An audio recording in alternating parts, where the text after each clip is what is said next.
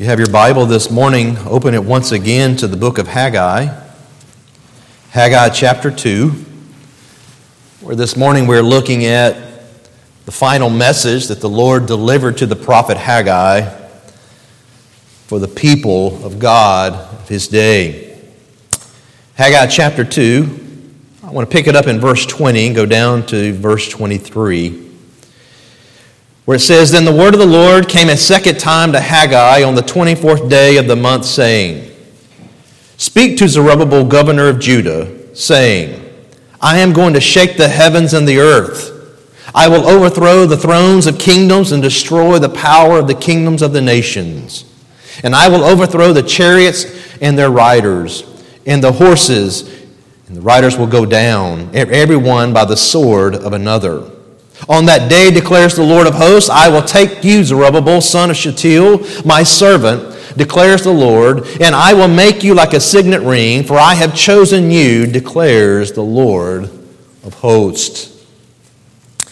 Beloved, as we prepare for this final message, I want to take a moment and just walk back through what God has declared and shared already to the people of God in the days of Haggai, because it is an applicable message for us today in the time in which we live.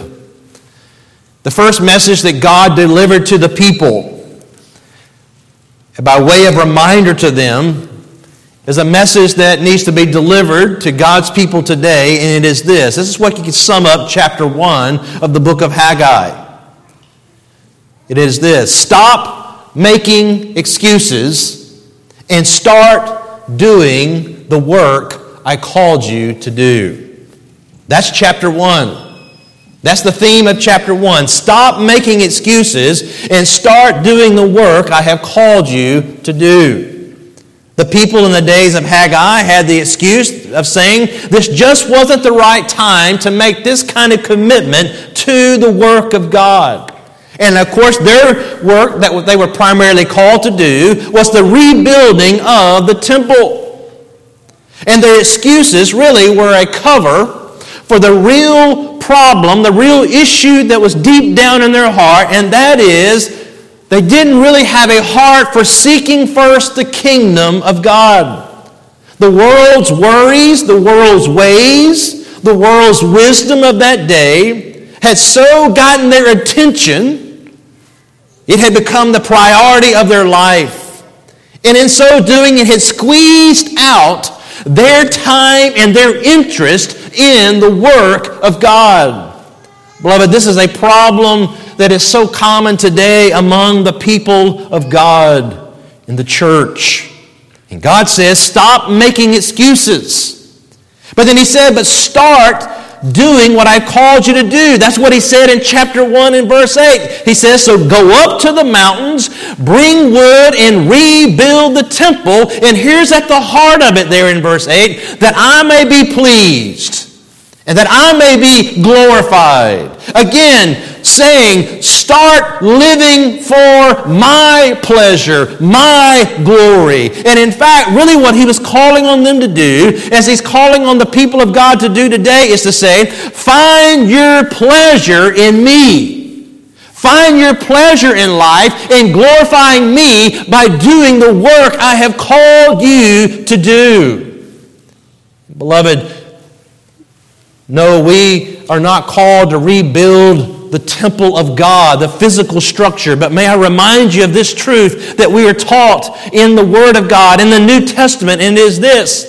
Then in 1 Corinthians 3, in verses 16 and 17, we are there explicitly told that we, the church, are the temple of God. That is, the people who make up the church. We're the people of God. We're the precious stones that are being built, it says over in 1 Peter chapter 2. Thus, when we are called on, the work that God's called us to in the temple of God is being used of God to see the people of God growing and being built up in Christ. The work that we've been called to in the day and time in which we live is to be a part of the witnessing for the cause of Christ, the part of worshiping of Christ, and also the working of the building up of the body of Christ. This is our work. This is what, whenever God says to us today, by application to what he was delivering to the people in Haggai's day, he was saying, stop making excuses and start doing the work of witnessing and worshiping and working through and with the body of Christ. Because the body of Christ in the day and time in which we live is my temple. This is what God is wanting from us. And it is my prayer and it's my hope that you will respond to God's message as the people of Haggai's day did to God's message. That they were stirred in their spirit and they immediately began to rebuild the temple. That is, they stopped making excuses and they just started back on the work. That's what we see as we come to the end of chapter 1. But just about 3 weeks later, after they had been rebuilding the temple, God knew the people needed another message. And the second message really he delivered to them was this: stay strong as you now do the work I called you to do. God knew there would be the temptation. He knew already in the hearts of the people that there was this possibility of them getting discouraged. Discouraged because, remember now, they're back in the land, they're back in Jerusalem, they're back now trying to rebuild the temple, but there are people there that saw the temple of Solomon and all of its glory and glamour and all that was poured into it. And as they're watching this temple come up, they're getting discouraged. They're saying, look, this is nothing like the way it was. And God says, don't get discouraged and don't get distracted. Stay strong in what I called you to do. And he did that in chapter 2, in those opening 9 verses, by reminding them, here is the essential thing that you need to remember, and that is, my presence is with you. It doesn't matter the size of it. It doesn't matter the glamour of it. I'm just telling you, walk in obedience to me. The most important thing is that my presence is with you. My presence was with you and with the people of God when they came out of Egypt. My presence is now right here with you. My presence will be with you in the future. Just stay strong in doing the work that I called you to do. And beloved, that is something we have to be reminded of as well. That the most important thing is that we have the presence of God. The Spirit of God, as he says there in verse 5 of chapter 2, my Spirit is abiding in your midst. Don't fear. Don't fear the consequences. Don't fear those that may come against you and what it is that you're trying to do as you're trying to walk in obedience to the Lord. Just stay strong in doing it. They were having to fight inner battles on the inside of them, and they were going to have to fight battles on the outside of them. But he's saying, look, just stay with me. Stay focused. Stay strong. Then 3 months later, in verse 10, God delivers a third message. And really this message is 2 parts. We're looking at the second part of it this morning. But the first part was there beginning in verse 10. And the whole focus of this third and fourth message is this: stay focused on the work at hand. That is, don't drift. Don't allow yourself to get discouraged. Don't allow yourself to get distracted. And don't allow yourself to drift. Stay focused on the task at hand. God encouraged them and gave them the incentive to do that, as we looked at it last Sunday together from verses 10 down to verse 19, by reminding them of the consequences of their sin and the contamination of their sin when they didn't walk in obedience to Him, when they chose to rebel against Him. He just reminded them of what happened to them. But then He gave them an incentive. And notice again with me for just a moment in verse 19. He gave them an incentive to stay focused on their task at hand through the immediate future of blessing that He promised them, when at the end of verse 19 He says, "Yet from this day on I will bless you." He says, do you remember what's been going on in your life? Do you remember what's been going on among you as the people of God? You have been out working. You've been coming together to worship. But everything you've been doing has been unpleasing in my sight because it has been contaminated by your sinful rebellion against me of not doing what I called you to do, of rebuilding the temple. But now you're rebuilding the temple. And yes, some of the seed hasn't even been planted. Maybe some of it has already been planted. And so you don't know what's going to happen. He says, but I'm promising you right here, right now, stay focused on what I called you to do. I will bless you. You're walking in obedience to me. Just trust me. Trust my presence. Trust my power. Trust my promises. Just walk in obedience to me. And beloved, that is something we as God's people have to be reminded of, because sometimes when we start down the trail of obedience, whether it's personally or even corporately as the people of God,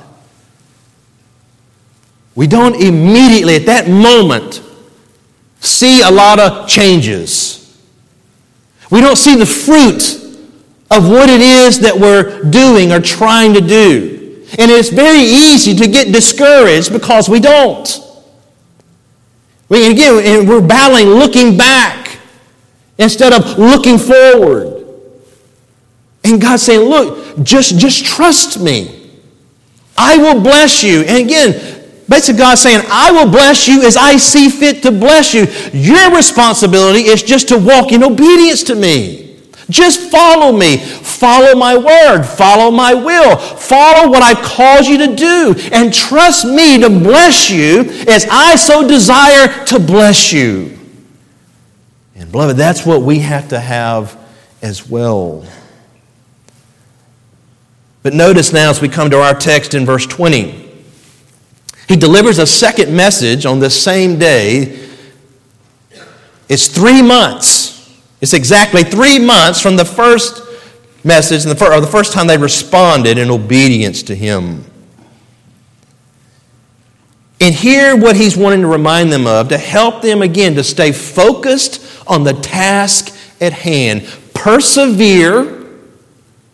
Just keep persevering in the work I called you to do. He says, because I want you to be reminded of the distant future that is there for you. What I promised to you. And that's what he reminds them of in verses 20 through 23. And beloved, throughout Scripture, God uses the promise and the promises for his people in the future. We call it eschatology, the study of end times or end things, the things that are supposed to unfold in the future. God continually and consistently throughout Scripture uses those prophetic teachings as an incentive, as a motivation for the people of God in the present day and time in which they live to walk by faith in him and persevere. Just keep persevering through it. For those who are here on the Sunday nights, as we went through Revelation 2 and 3, you saw this was a consistent theme throughout those chapters. As God was addressing those 7 different local churches, he was consistently praising them, encouraging them, and challenging them. Persevere, persevere, persevere. But he followed that up with an incentive of, and here's what I promise you in the future. Just keep walking with me, following me, even to your death. Just follow me, but here's what I promise you in the future. You will get to eat from the tree of life. Yes, that's right. We will get to eat from the tree of life that was there in the garden. We'll get to enjoy that. We'll get to enjoy the presence of God. We'll have access to the eternal kingdom. And God will identify with us. And He'll give us authority and all these wonderful blessings. Beloved, this has been throughout really the history of the people of God that God has done this. And let me just show you this for a moment. If you want, you can turn, but I'm going to read for a moment in Hebrews chapter 11. I'm going to pick it up in verse 8 and read down to verse 16. And listen carefully to how the Old Testament saints, This is recording how the Old Testament saints lived and persevered with an eye towards the future. In Hebrews 11, verse 8, it says, by faith, Abraham, when he was called, obeyed by going out to a place which he was to receive for an inheritance. And he went out, not knowing where he was going. By faith, he lives as an alien in the land of promise, as in a foreign land, dwelling in tents with Isaac and Jacob, fellow heirs of the same promise. For he was looking, notice, he was looking for the city which has foundations, whose architect and builder is God. By faith, even Sarah herself received ability to conceive, even beyond the proper time of life, since she considered him faithful who had promised. Therefore, there was born even of one man, in him as good as dead as that, as many descendants as the stars of the heaven in number. And innumerable in the sand was by the seashore. Verse 13, all these died in faith without receiving the promises, but having seen them and having welcomed them from a distance, and having confessed that they were strangers and exiles on the earth. For those who say such things make it clear that they are seeking a country of their own. And indeed, if they had been thinking of that country from which they went out, they would have had opportunity to return. But as it is, they desire a better country, that is, a heavenly one. Therefore, God is not ashamed to be called their God, for he has prepared a city for them. Saying that Abraham, Sarah, the Old Testament saints, they were made promises and they were living by those promises. They persevered, kept moving forward, living by faith through trials and tribulations and everything that they faced, because they were looking for that distant future, what it is God had promised them. And he said there, notice, they all died and they didn't receive it. None of them received it, because it's still future and to come.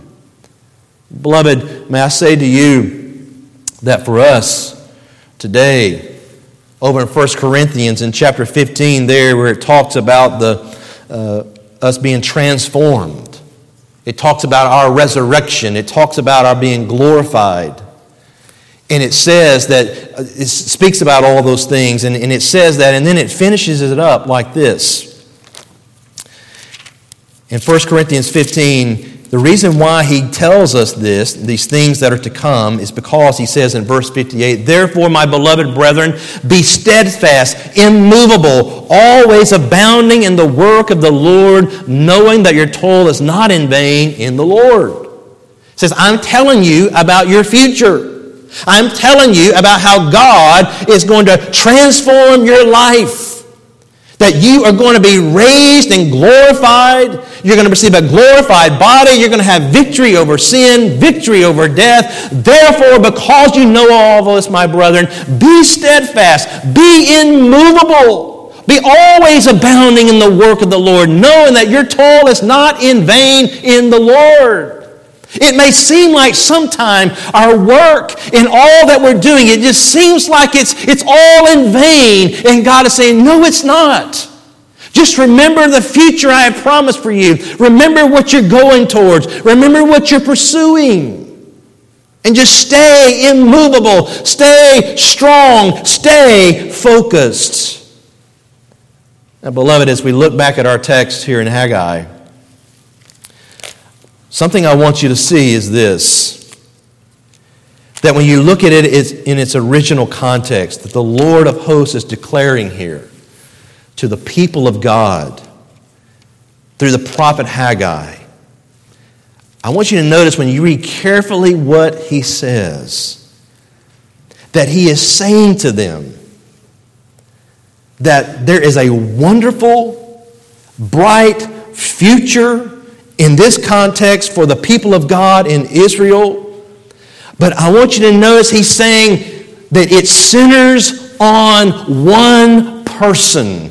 And that one person is the Lord Jesus Christ. There is a bright future for Israel. There is a bright future for us, the church. There is a bright future for the world and for anyone here in this world, because of one person, that is the Lord Jesus Christ. You see, Jesus is the promised seed of Abraham. He is the promised seed of Abraham to bless not only the nation of Israel, but as we read back in Genesis, to bless all the nations, all the families of the earth. Thus, those who will enjoy this wonderful, blessed future that is being promised here, even those that will be enjoying it as a part of Israel, is those who will actually be the true Israel. That is, the Jews who have been converted, who are not only the sons of Abraham physically, but spiritually, because they have the faith of Abraham. They put their faith in the Messiah, the Lord Jesus Christ. You say, well, how will this happen? Well, let me just show you something for a moment. First off, Zechariah, the prophet Zechariah, is a contemporary of Haggai. And if you look with me for a moment over in Zechariah chapter 12, pick it up in verse 10 for a moment.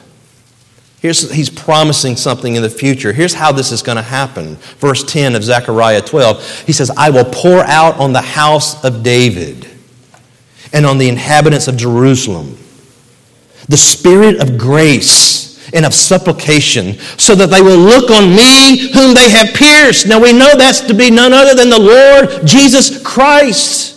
And they're going to mourn for him as one mourns for an only son. And they will weep bitterly over him like the bitter weeping of a firstborn. The land will mourn, it says down in verse 12. Every family by itself, the family of the house of David by itself, and their wives by themselves, the family of the house of Nathan by itself, and their wives by themselves, the family of the house of Levi by itself, and their wives by themselves, the family of the Shimeites and by itself, and their wives by themselves, all the families that remain, every family by itself, and their wives by themselves. In that day, a fountain will be opened for the house of David and for the inhabitants of Jerusalem for sin and for impurity.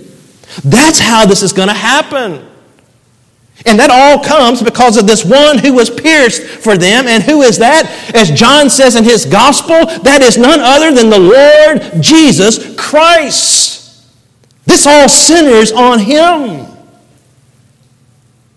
What is being declared here will occur for Israel when Israel is saved. And those Jews that are not saved, that have not put their faith in Christ and recognized Jesus as their Savior and Lord and as their Messiah, will not receive the benefits of this promise that we see here in Haggai chapter 2. The future for them is not bright. The future is one of darkness and doom and destruction. Beloved, this is what our Savior taught himself. Over in the Gospel of Matthew, in the Gospel of Matthew, Jesus said there was going to be a great tribulation that was going to come, and then at the conclusion of that, there would be the coming of the Son of Man, the Lord Jesus Christ himself.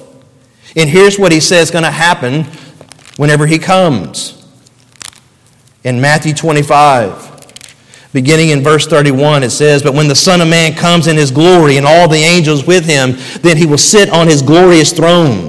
And all the nations will be gathered before him. And he will separate them one from one another, as the shepherd will separate the sheep from the goats. He will put the sheep on the right and the goats on the left.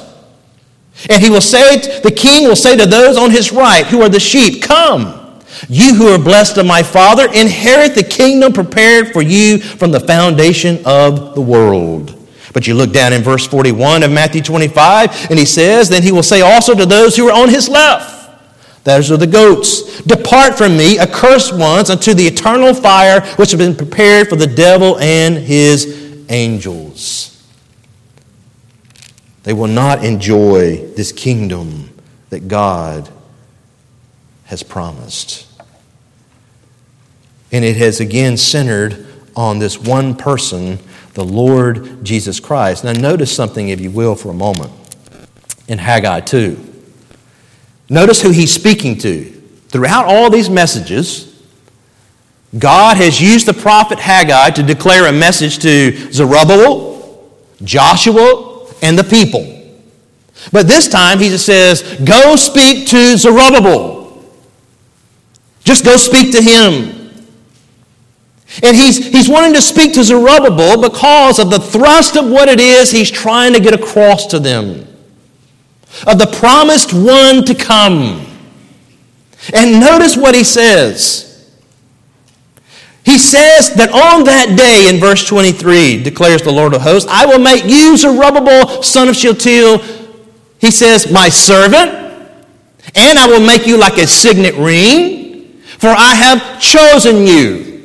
And when you look at those three really references that he makes there in verse 23 in regard to Zerubbabel, and remember, Zerubbabel here is the governor. He's the one that is in the place, if you want to say, of the king, of the one that would be ruling. And he's saying, you are my servant.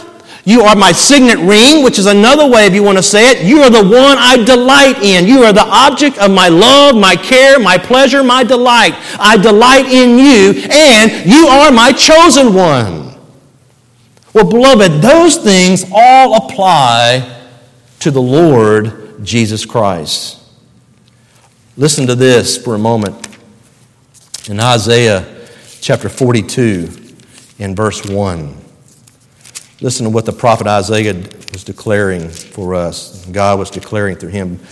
And remember, you're listening for my servant, one I delight in, and my chosen one. In Isaiah 42, verse 1, he says, behold, my servant whom I uphold, my chosen one in whom my soul delights. I have put my spirit upon him. And he is the one that will bring forth justice to the nations. That's the Lord Jesus Christ. Jesus is God's servant. Jesus is God's chosen one. Jesus is the delight and the pleasure of his Father. He was promising them that on that day, what day? The day that he describes here in verse 22. On the day when I overthrow the thrones of the kingdoms and destroy the power of the kingdoms of the nation. On that day that I overthrow the chariots and their riders, and the horses and their riders will go down, everyone by the sword of another. On that day, he says, I will take you, Zerubbabel, my servant, my chosen one, the one I delight in, and I'm going to establish you. That's what he's promising. Now, beloved, when we read through history, it's clear that what's described there in verse 22 and in verse 23 did not happen in the days and times of Zerubbabel.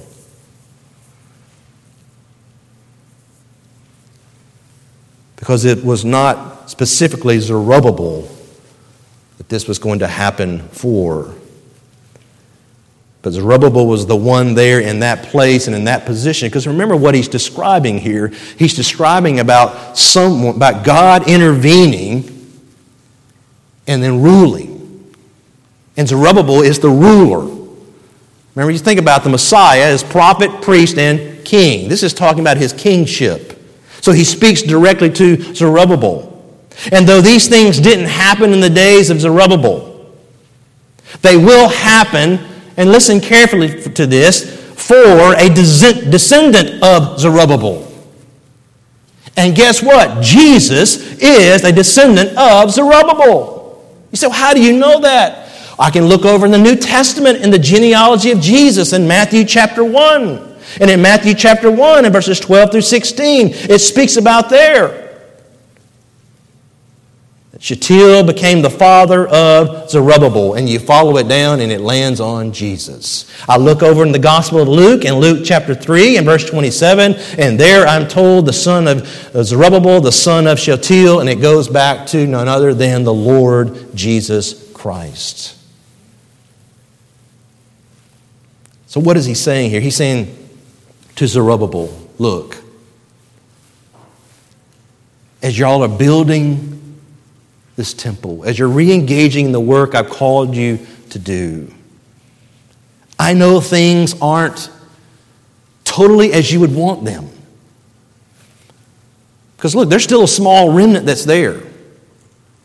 And they have a king that's over them, Darius. I mean, they have things that are still above them. He's saying, look, just stay focused. I have a bright future for you, and the future I have promised to you will come to fulfillment. And he says in verse 21, look again, I'm going to shake the heavens and the earth. I'm going to bring judgment down. And just again to remind you of this, we read that already in chapter 2. Remember back in verse 6, he says, once more in a little while, I'm going to shake the heavens and the earth and the sea and also the dry land. I will shake all the nations. And he said in verse 7, and they will come with the wealth of all the nations, and I will fill this house with glory. The silver, he says in verse 8, is mine. The gold is mine. It reminded me of what is said over in the prophet Isaiah's writing. Listen to this.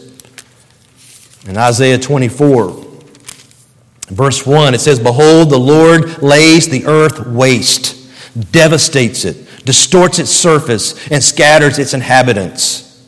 He goes on to say over in verse 19, the earth is broken asunder.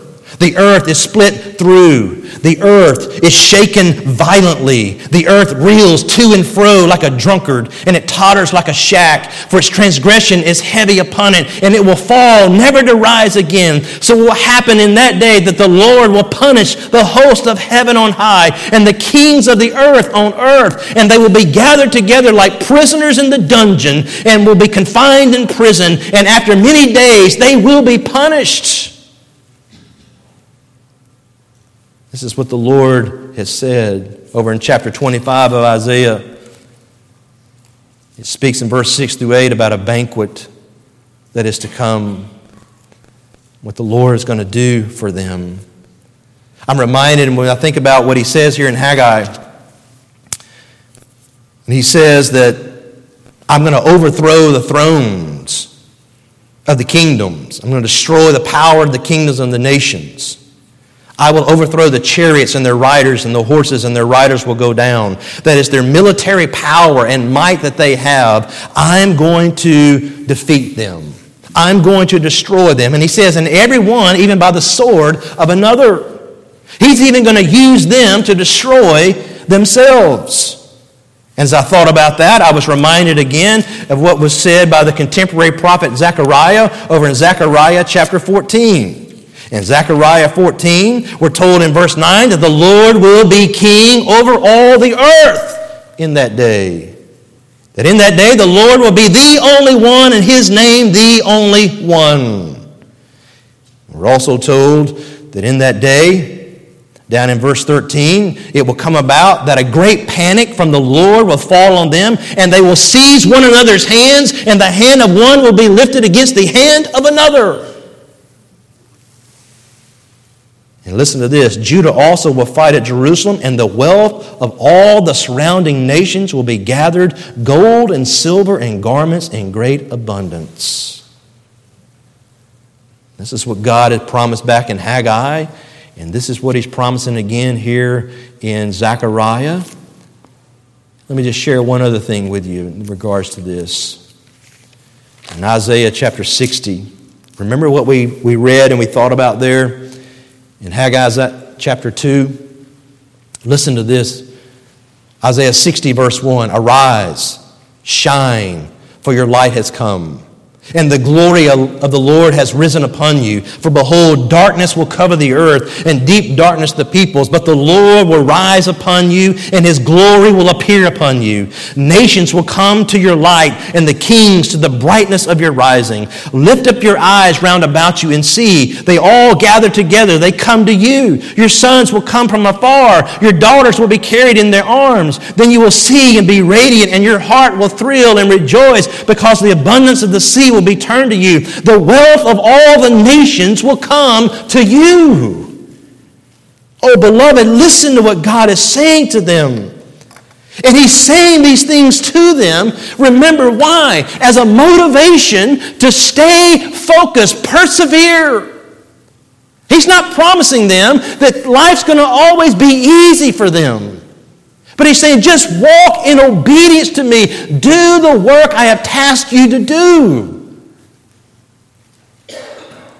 beloved, by application for us, it's this. As I've shared already a little bit with you, God has promised a wonderful, glorious future for us as well. And by us, I mean the church. And by the church, I'm going to say it as I did with the Israel, by the true church. That is, those who have genuinely put their faith in the Lord Jesus Christ. Those who have genuinely surrendered to the Lordship of Christ. Those who have genuinely been saved and converted. Just as it was in the days of Israel. There was a lot of people who were a part of Israel, but they weren't really true Israel. There are a lot of people that are part of the church, but they're not really a part of the true church. They're a part of it outwardly, but not inwardly.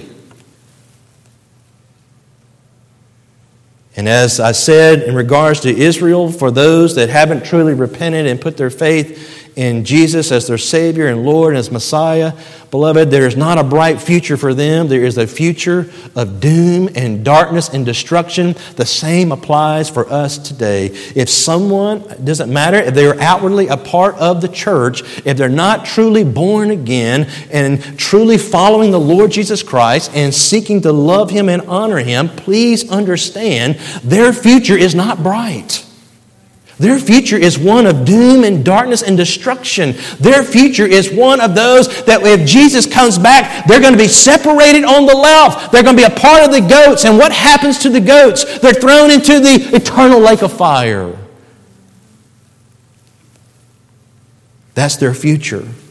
But understand, beloved, that doesn't have to be anyone's future who is here today. No one. That's your future because you reject Christ. You rebel against Christ. You refuse to truly repent and surrender and put your faith in Christ. If you will do that this morning, if you will truly fall under the blood of Christ, trusting in the blood and the life and the death and the resurrection of Jesus Christ, you will be forgiven of your sins, and you will have this same promised future that I'm talking about here. That is, when Christ comes to rule and reign, you will get to come with Him.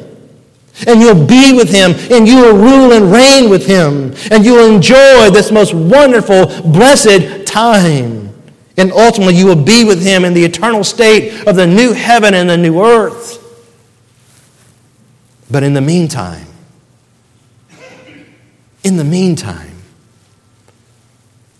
what God is saying through Haggai is this. Keep working. That is, keep doing the task I called you to do.